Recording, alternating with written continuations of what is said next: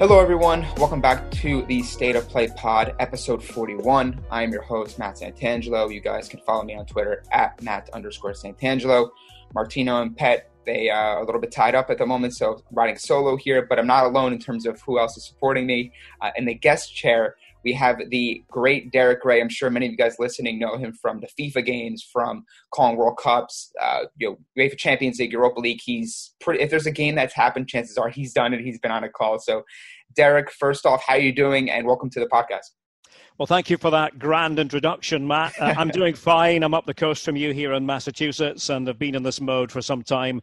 I've been at home for the best part of 3 months, which is unusual for me because my life, to a large extent on a professional level, is all about traveling. No, absolutely. Everyone's kind of in this weird predicament, right? Where they're kind of in the rooms doing Zoom calls like we're doing right now. But it's wonderful to have you on, Derek. I know you're a busy man. You've been doing a lot of Bundesliga content on the Twitter on timeline, so I think people are definitely gravitating towards that and enjoying that, especially with the restart, which we will dive headfirst into. Of course, let's start with the recent game, the big clash in the Bundesliga. I think everyone was waiting for this one. Borussia Dortmund, Bayern Munich, of course, it ended 1-0 Bayern Munich. Goal from Kimmich, that lovely chip of Berkey. Give me your reaction to how that game played out, because I know there were some major talking points with Sancho's performance, with how Bayern extended their gap between them and the rest of the pack for the league title. So I guess give me your reaction to that. I thought it was a very high-quality game, first of all. I thought we saw two teams who are 1 and 2 in Germany. And although Bayern deserved it, I think we have to say that over the piece, they shaded it. Dortmund didn't play badly. I didn't see it that way at all. I thought it was a good advert for the Bundesliga, notwithstanding the fact that we don't have fans. We don't have this wonderful character of the crowd, which is a huge selling point of the Bundesliga. That's why we talk a lot about football as it's meant to be in Germany. But the game itself was highly compelling. I thought Borussia Dortmund, first few minutes, started the better team. Bayern found the rhythm as it went on. Kimmich, you mentioned, a classy goal to decide such an important game. And 13.7 kilometers he covered. I know we don't talk about running stats a lot in games, but that was quite a notable statistic, and the most of any player since they began collecting data on that front. And they do mention that a lot in Germany, maybe in comparison with other leagues. But it was just a superhuman performance by Kimmich, I thought, himself. I wondered if Bayern might miss Thiago. They didn't really. They have Goretzka, who can play in the centre of midfield, not exactly the same sort of player as Thiago, but I thought the players who you would look to for Bayern to step forward on such a big occasion all pretty much did. I didn't think there were failures in their side at all. Borussia Dortmund, you might pinpoint one or two, but they were playing Bayern. They were playing the record champions. They were playing the best team in Germany. And there is always going to be a difference when you compare and contrast other matches with that. It is, after all, the big one. People will talk about refereeing decisions, and in particular the Boateng elbow handball.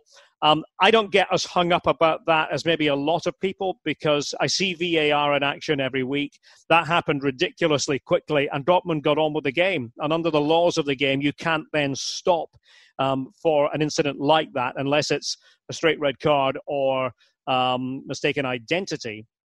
Then there's no power on the part of the officials to stop the game. So Dortmund, in a sense, were their own worst enemies going back to that incident. But the fact of the matter is they didn't see anything wrong with it at the time. They didn't think there was an issue. We have the benefit of watching it, remember, several seconds later, and then going, that should be a penalty. Different angles, yeah. Yeah, all these things. And I understand the argument that certainly the referee in an ideal world could have a look at that himself. For me, it's in the grey zone. It could be a penalty, might very well be a penalty, but not necessarily a clear and obvious error on the part of the referee. And because the game restarted so quickly and Dortmund made the decision to do that, then it becomes a moot point. So, sympathy, but, that is the way that the cookie crumbles sometimes. Absolutely. I think, when you look at everything, yeah, it was one of those games, high intensity. It lived up to the billing despite it not having the theater and the whole, to your point, the choreography, all those things that kind of play into such a big game like this, and football in general, right? The atmosphere, fans are such a huge part of it, which has been a major talking point for all these leagues restarting, right? How we were not going to have the fans here. But I think, the one thing I've noticed from watching the Fox, soccer coverage of these games since the restart is they've done a good job at least kind of adding to it with the crowd noise. The kind of, I know it's not orthodox. It's not that what we expect, right? Because we want the fans there, right? Fan interactions. It's just so huge. But I think overall the delivery of this experience has been fantastic. And I think when you have a big game like this, for them to deliver that and really not skip a beat, I think it bodes well for the rest of the other leagues who are trying to emulate this and trying to get their leagues back up and running when they do have those big matches in mind, because that's where people flock to. And all eyes are on the Bundesliga right now, of course, with some of the other leagues still following in the next couple of weeks to get their leagues back up to speed. But yeah, I thought this match was a fantastic, the tempo, the energy, it had everything there, but the fans, which of course is something that we're going to strive to get to in, the coming months or as soon as we possibly can. But I want to talk about, the Bundesliga restart in general, because there's been a lot of discussion about, the handling of the whole COVID-19, the procedures, the safety concerns, how players are celebrating, they're not making that contact, the balls are being cleaned consistently. A lot of things, teams are not walking out side by side like they normally do as well. But in terms of just sticking with for this for a moment, the actual play itself, which teams have impressed you? Though it's obviously Bayern Munich, I'm sure Borussia Dortmund, Bayer Leverkusen, and although they had a really rocky game a couple days ago, which teams have impressed you out of the restart and which teams have not? I would mention Hertha, because they were a team really floundering before lockdown, and a team that has had all manner of problems on and off the pitch this term. I mean, they're on to their fourth coach in one campaign. Yeah. And Bruno Labbadia has come in, and it's as though he's been there forever and has got his message across.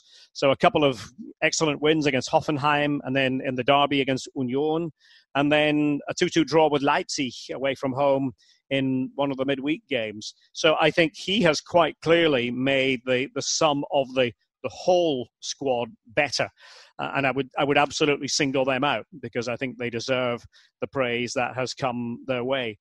Leverkusen you could have mentioned until they ran into the express train that was Wolfsburg the other night. I think a lot of people had looked at Leverkusen for a while and thought this is a very impressive run that Peter Bosz has put together.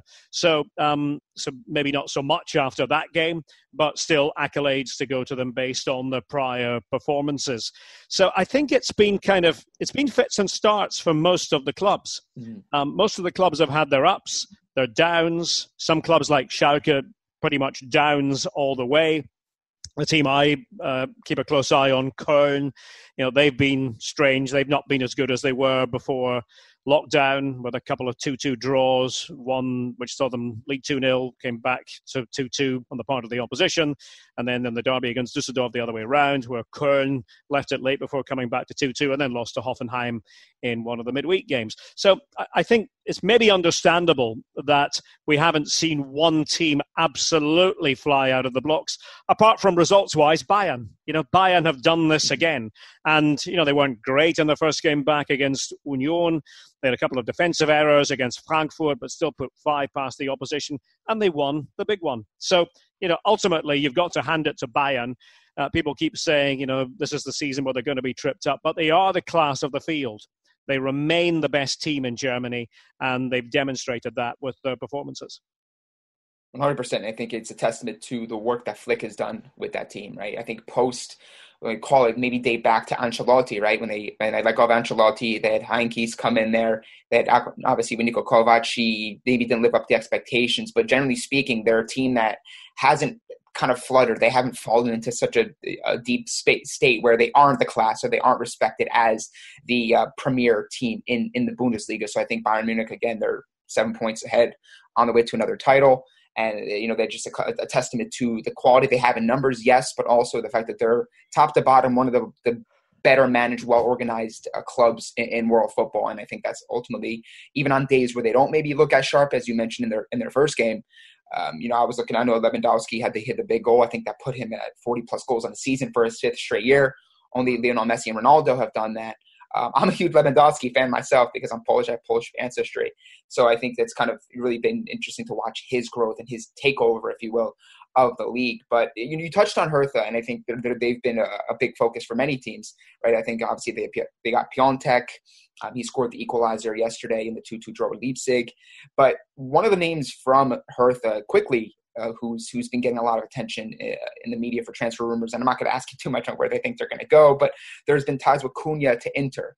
Now, I think Cunha has been one of those players where maybe if you look at his stat sheet, you look at the games he's logged, he hasn't had the CV, the extent of a full season of maybe 25, 30 games like some of these other wingers have. But I think it's obvious that when you watch him play, he's got quality. He's got all these skills and abilities that translate at the highest level. What do you think of him so far, what you've seen from not just before the restart, but just his season in general? Because I know he's a very young player, Brazilian international, and he's very much getting a lot of interest on the transfer mill, excuse me.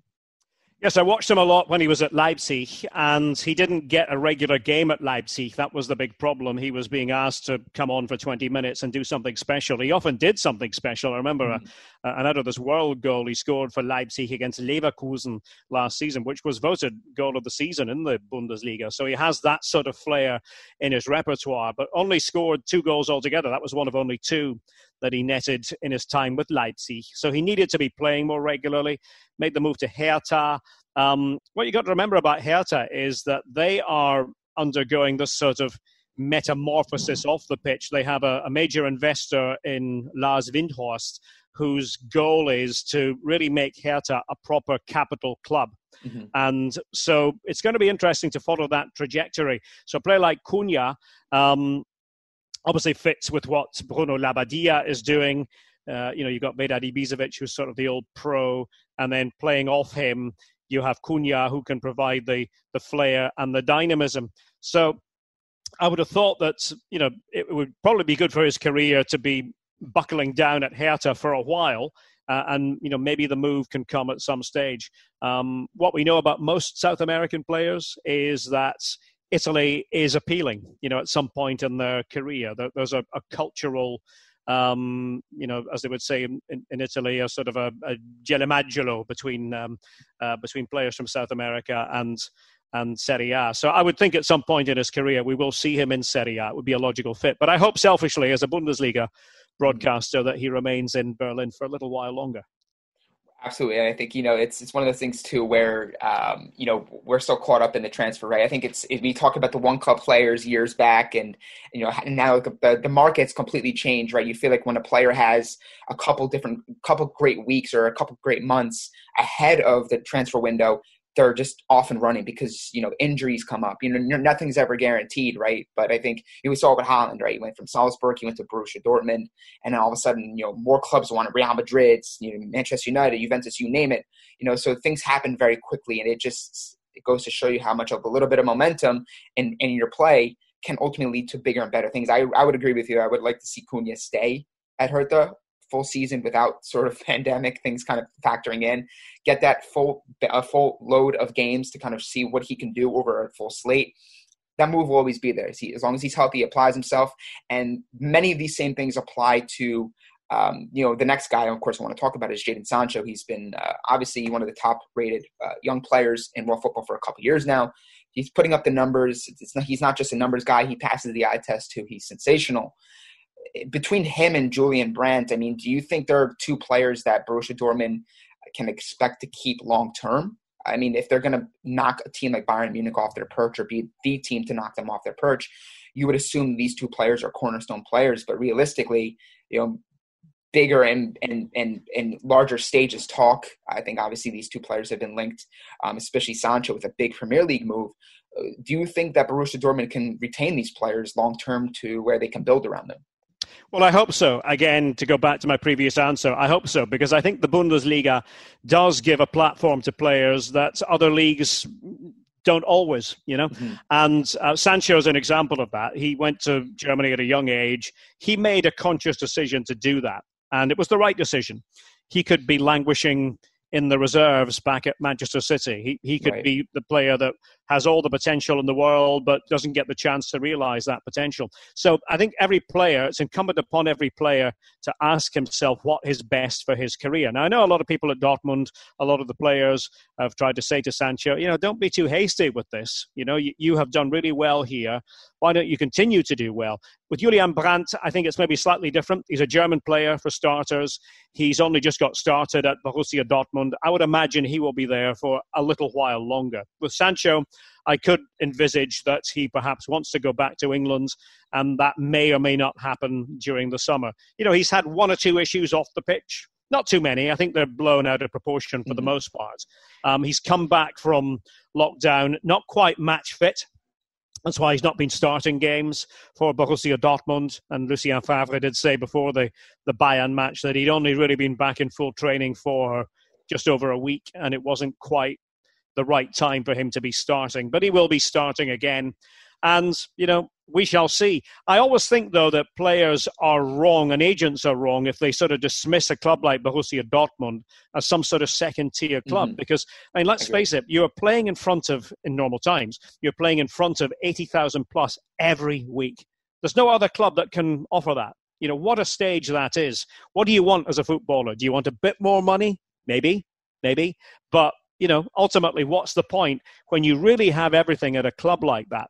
And the next thing for the club is to win the Bundesliga again, to go back to the days of Klopp in 2011 and 2012 and to do that. And it will happen.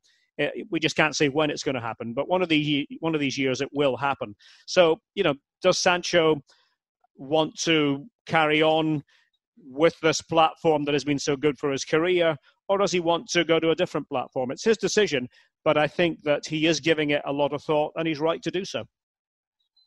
Yeah, and with Sancho, it's fascinating too, right? Because I think, he's still so very young. I think he's one of those players that, if he stays on this trajectory of his career, that bigger move, quote unquote, bigger move, will always be available to him. We saw the same thing with Eden Hazard. And Hazard gave, all those years at Chelsea, and then eventually he was like, Real Madrid's my destination. That's my dream move. And I think he made that 27, 28 years old. So Sancho is a baby in the grand scheme of things. He's still very young. He's still got so much to accomplish. And I think if he's able to stay at Borussia Dortmund, he can build such a great legacy for himself to a point where he can always have that in the back of his mind, in the back of his career. And he can also push forward to return to your Premier League, or, try his luck in La Liga or wherever he sees he wants to go. But I think, it's hard to kind of play into the mind of a young player, right? Because I think we saw it with Paul Pogba. He left Manchester United, go to Juventus, and then he went back to Manchester United because he wanted to fulfill those sorts of dreams and those sorts of things that he had in his mind. So it's hard to really say what everyone's motives are. Some people like to just stay; they like the comfort. And then there's other players that just like to move around. They like different challenges. Zlatan Ibrahimovic has been everywhere. And some of these other players, they just like to move around. They like being tested and within a couple years of each other, because the shelf life of a footballer, despite what we maybe see, it could be a little bit shorter than what we think. So getting down the line to highly rated young players that have been just standouts in general the entire season, regardless of the stoppage. Kai Havertz, I know he's one, and some people are pegging him to be, I guess, the next big signing from the German Bundesliga.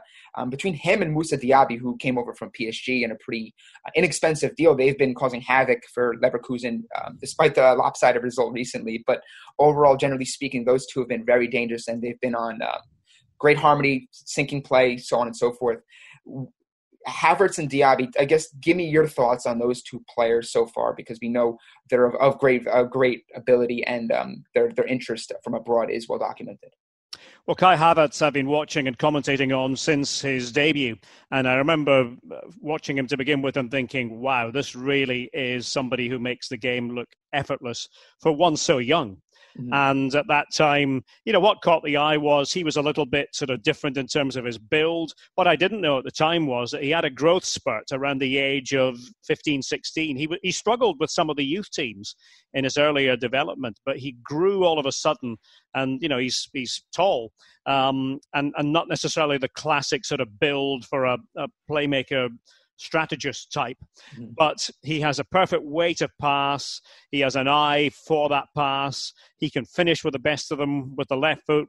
His right foot isn't bad either. His head, as we've seen recently, playing as a false nine. So tactically, he's got this flexibility too. And Peter Bosz, his coach at Leverkusen, thinks he can get even better. He was actually disappointed with him in the recent game against Werder Bremen. When most of us were raving about his performance, he said, no, he can do more than he did. So that tells you that the player himself is somebody who doesn't necessarily think he has made it, or maybe just that Peter Bosz feels that with a player like that, you need to keep challenging him on a day-to-day basis. And undoubtedly, we're going to be talking about Havertz for years to come. He does have the look about him of a once-in-a-generation talent. I don't say that lightly, but, somebody who covers the Bundesliga all the time, he consistently stands out. And it's just a privilege to watch him and all the skills that he brings to the table. Now, Diaby, I hadn't watched him until the start of this season. And what I like about Diaby is just his persistence and the fact that he's a bit of a throwback. He's a dribbler. He loves to take on his opponent. You can see the joy, the glee in his face when he beats that opponent, and he's not afraid to take on a shot. And he has been a real enrichment to Bayer Leverkusen. As you said, not necessarily, in football terms anyway, costing the earth. And another of these players to have come from PSG, it's really a feel-good story, I think, because he has earned his place in that side, and that has been to the detriment of a few others who normally would be starting for Bayer Leverkusen. So, there's a youthful zest about that whole club, and okay, they lost badly to Wolfsburg to end what had been a magnificent run, but that can happen to any team. Yeah, when I watch Diaby too, I think it's fascinating to see how some of these,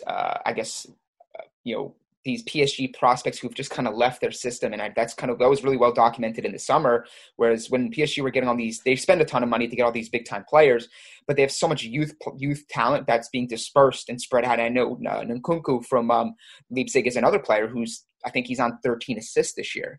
And as someone who's just coming over from PSG too. So it is a testament to what PSG have been able to accomplish in terms of their youth academy and how they've been able to just be a hotbed for talent, maybe not playing for them specifically, but we're seeing the kind of diversity that Bundesliga offers and presents for the young England international like a Sancho, or you have it's obviously it's homegrown talents like in the Germans, but also players from all over who are young are seeing this league for the great football, the great opportunity it really is.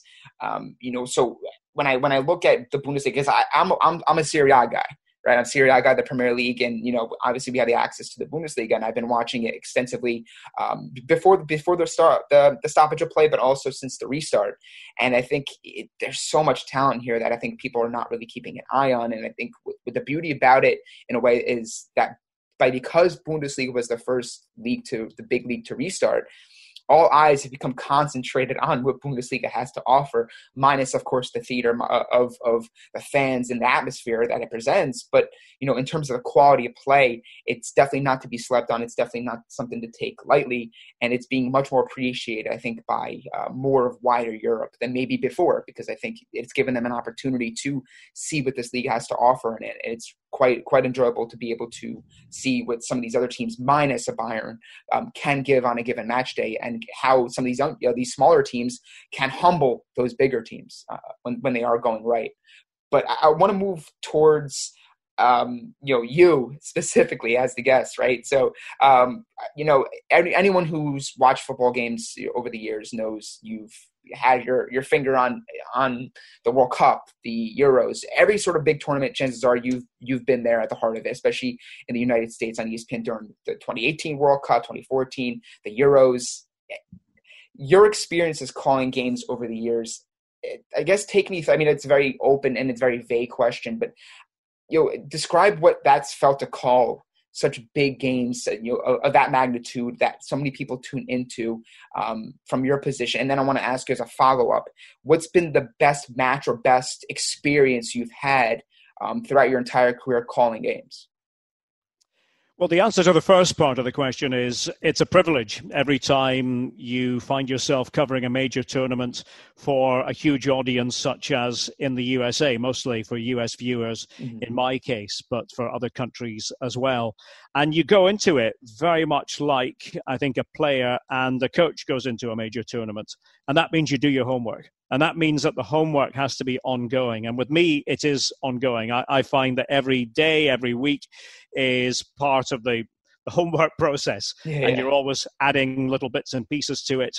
And, you are a perfectionist as a commentator. I think most of us who are in this business are by nature perfectionists. We want to be ready on match day so that we have left no stone unturned. And I have to say, I've been doing this job for more than 3 decades, but the adrenaline is still pumping right before a game the way it always has done. From my very first professional game back in 1986 to, whatever the next game is, following the stoppage. You approach it the same way, and you go into it with that sense of fastidiousness, hopefully. And you know that you're going to get 1 or 2 things wrong. That happens when you talk live contemporaneously in any forum. And remember, you are doing that day in, day out during a tournament. And in the era of social media, people are merciless about that because you misspeak once. And I always challenge people, just try a normal conversation. Try to avoid misspeaking just for 1 second, even every half hour. Then try doing that in a forum where you are talking on an unscripted basis about something that is happening in front of you over which you have no control. The only control you actually have is the preparation you have done beforehand to give yourself as much control as possible. Exactly. So it's, that is the job. It's a wonderful job. Don't get me wrong. I love every second of it. And I do love the pressure that goes with it. And I've been lucky enough, as you said, to be involved in one capacity or another with every World Cup since 1990. In most cases as a commentator, but also actually as an organizer for the World Cup Organizing Committee here in the USA in 1994, but for the most part as a commentator. And similarly with the Euros, and I would have been doing the Euros, would have been getting ready for the Euros coming up very soon had we not had this pandemic. So it is, as I said, an ongoing process, and you're always learning, you're always preparing, you never stop. The second part of your question about the best experience, I'll give you the best game. I mean, the Champions League years on ESPN back in the 2000s were wonderful times, and I was at every Champions League final as a commentator during that period. And the one that stands out, of course, would be 2005 in Istanbul, Milan against Liverpool. Fan. Yeah, exactly. I'm thinking I'm talking to maybe the wrong person about that here. But the right person in terms of Milan at that time were the class of European football. They were the club everybody aspired to be. And, if you'd been lucky enough to go to the Milanello training ground at that time, you would have seen just what they represented. It was the ultimate in facilities, in the aura around the team. Yeah. Absolutely. You think about the players of that time, personified really by Paolo Maldini for me more than anyone else at that particular time. And, to get a final like that, and I go into finals as a neutral, even though, I'm from Aberdeen, from Scotland. I've commentated on my home city club on numerous occasions. But even when you have an allegiance to one club or another, you are impartial. You go into a final totally impartial. I have no leanings to Milan or Liverpool other than having great respect for both clubs for what they've done down the years.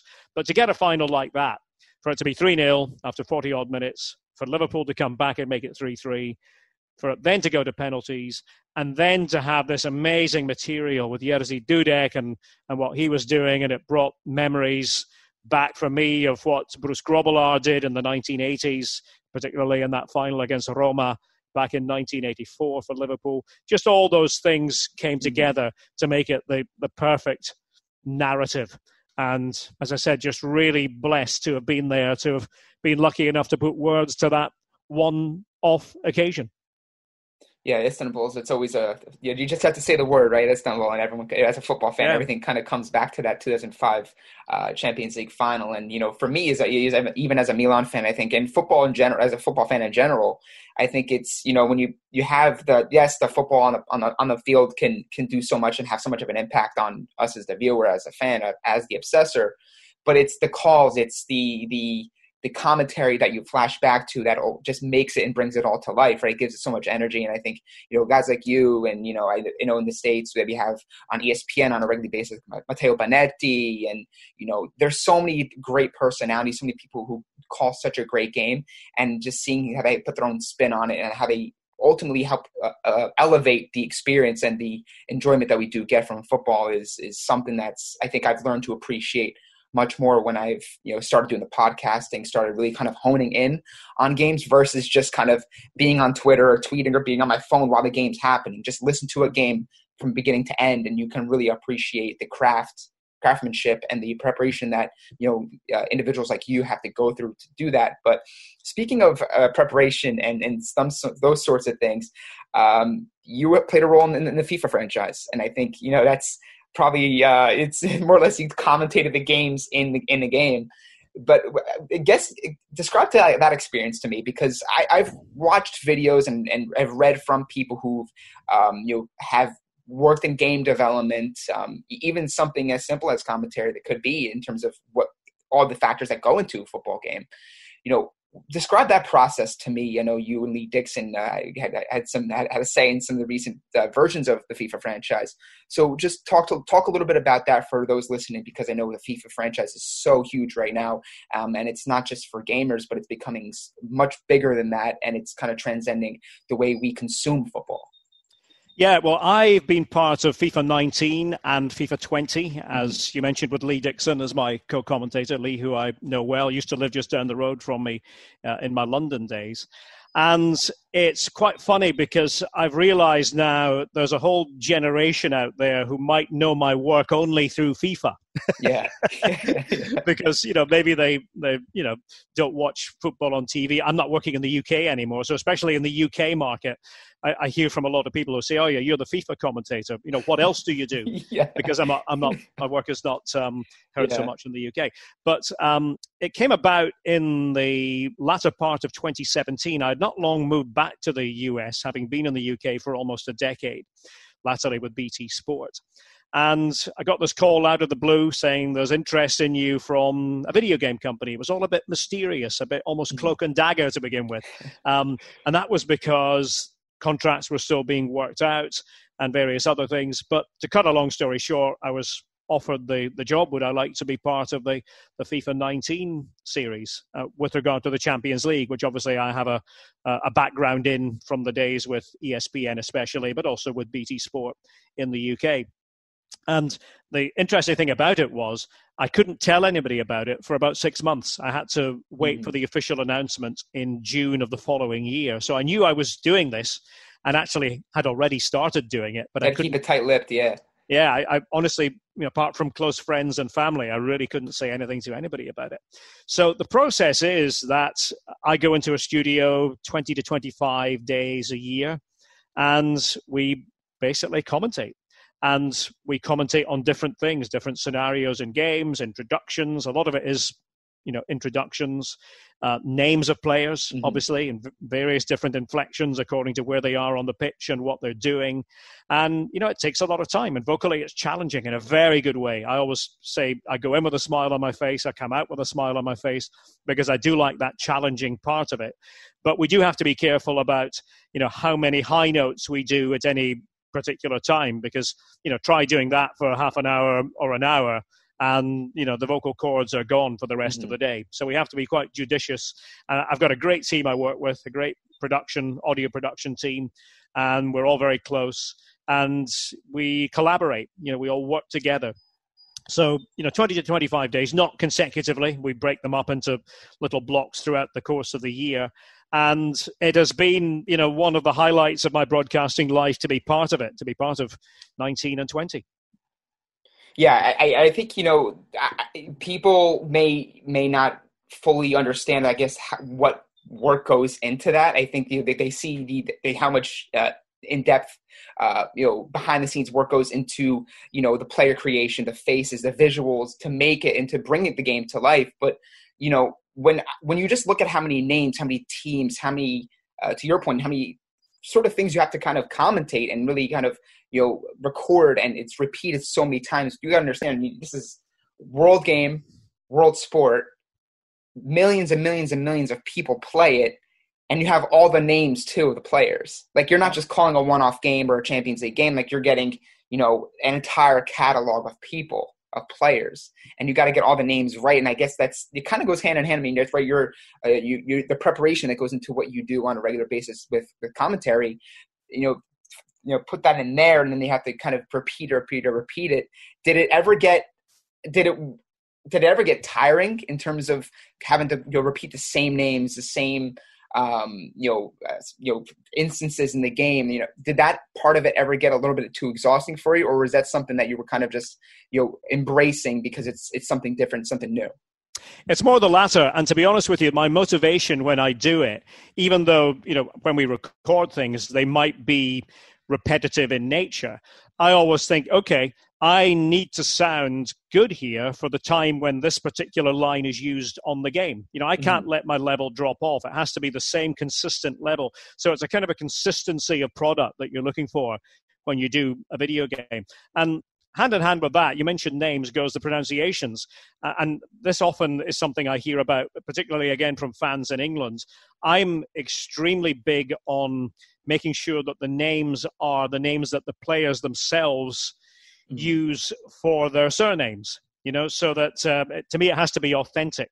If I were a player from Portugal and I were playing the game, and a lot of people play the game with the English language commentary, it's sort of the default world commentary, I'd be a bit annoyed if the commentator were saying my name wrongly, were anglicizing the name. So to me, it's part of my job that I get all that right. And the one that comes up all the time is, because he's now playing in England, is the Portuguese player whose name in Portugal, his family would say it this way, is Bruno Fernandes.